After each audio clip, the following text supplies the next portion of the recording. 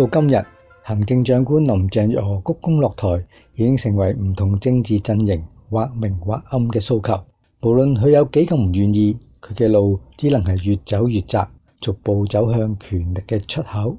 民主派、本土派當然係會繼續窮追猛打，寸步不讓。因為林鄭既然一再表明修訂送中條例由佢提出，佢就需要一力承擔出賣香港嘅主要責任，請辭落台，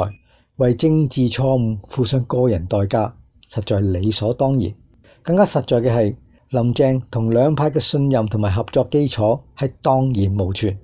過往佢有風使盡你，立法會數夠票就攞佢嚟做橡皮圖章，橫衝直撞，諮詢倉促，更加繞過法案委員會，將送中修訂草案直上全會議決。而家就俾200萬人上街嘅民眾路潮所反制，當眾俾人冚咗2巴，被迫暫緩通過修訂案。喺強大反抗浪潮扶持之下，議會內嘅民主派、本土派一定係趁勢反攻，以民意震懾盡失民心嘅特區當局同埋親北京議員，力圖主導議程，抗擊送中條例以外其他背逆民意嘅政府建議，好似國歌法、明日大嶼等等。而林鄭早就同佢哋斷絕來往，經此一役之後，佢哋都冇釋出善意修好關係，反而係嫌隙更深。日後兩者係只會不斷角力落去。親北京嘅勢力亦都同樣睇唔起林鄭，佢哋同林鄭冇組織嘅關係，更唔係佢嘅下屬。林鄭得到佢哋全力支持送中條例，全因佢挾天子以令諸侯，借中央嘅威權，令佢哋誤以為改例係北京發版，先至盲撐到底。而家滿盤皆落索，親北京議員同樣輸得一敗塗地，民望飽受打擊。而區議會同埋立法會選舉接住就嚟，形勢大大不妙，佢哋又點會唔怨聲載道呢？林鄭喺佢哋眼中係名大於實，冇品又低能。佢唔單止係假傳聖旨，亦都無法說服群眾。佢哋雖然全力以赴啦，但係就碰得一鼻子灰收場。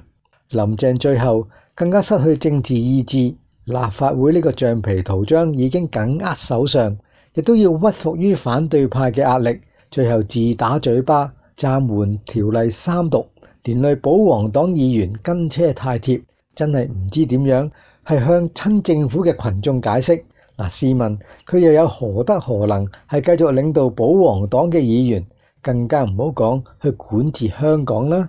簡單總結，反政府嘅就認定政府弱勢，批判政府嘅聲音唔單止係日趨強烈，更加集中係攻擊林鄭民望破產，佢嘅治權亦都欠缺民意嘅認受，因此必須下台謝罪。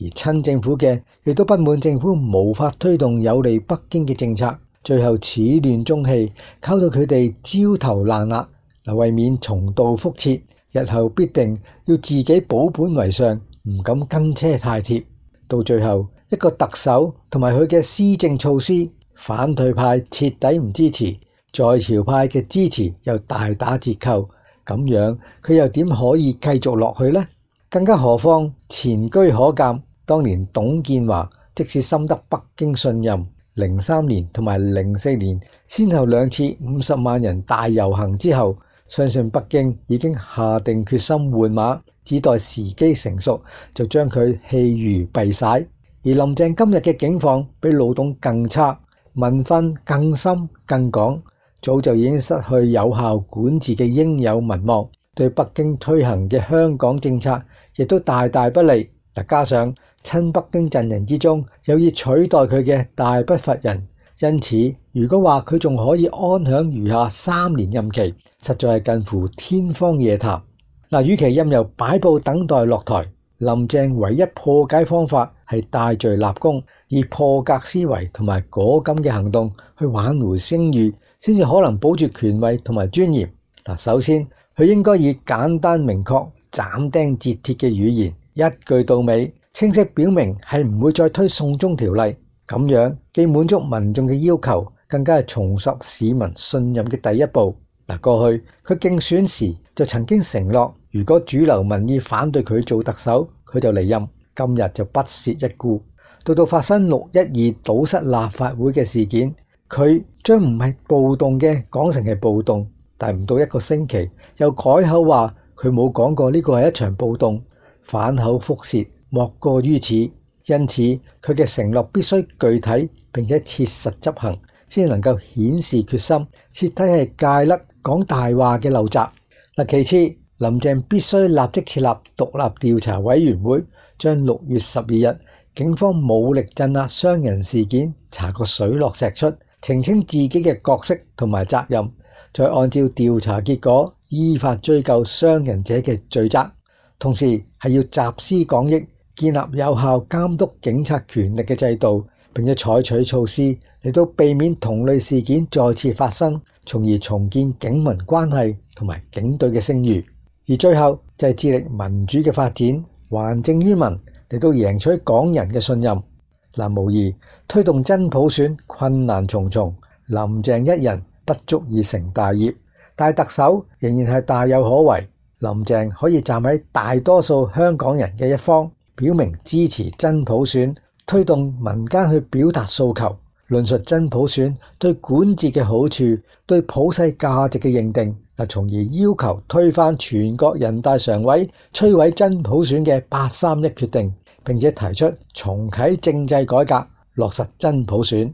同時林鄭喺力所能及之內，可以推動政策諮詢同埋決策嘅民主化，好似委任有代表性嘅人物，或者係以選舉嘅方式選出代表，係進入重要嘅政策諮詢委員會，同埋要求政府問責嘅專責機構，好似申訴專員，以至係監督人權嘅公共組織，好似平等機會委員會同埋監警會。時間無多啦，林鄭如果仲唔選擇洗心革面，戴罪立功，嚟到博取香港人嘅原諒，就只好被選擇落台，為歷史所唾棄，成為香港特區史上又一件政治垃圾。我係杜耀明，今次嘅評論到呢為止，下次再會。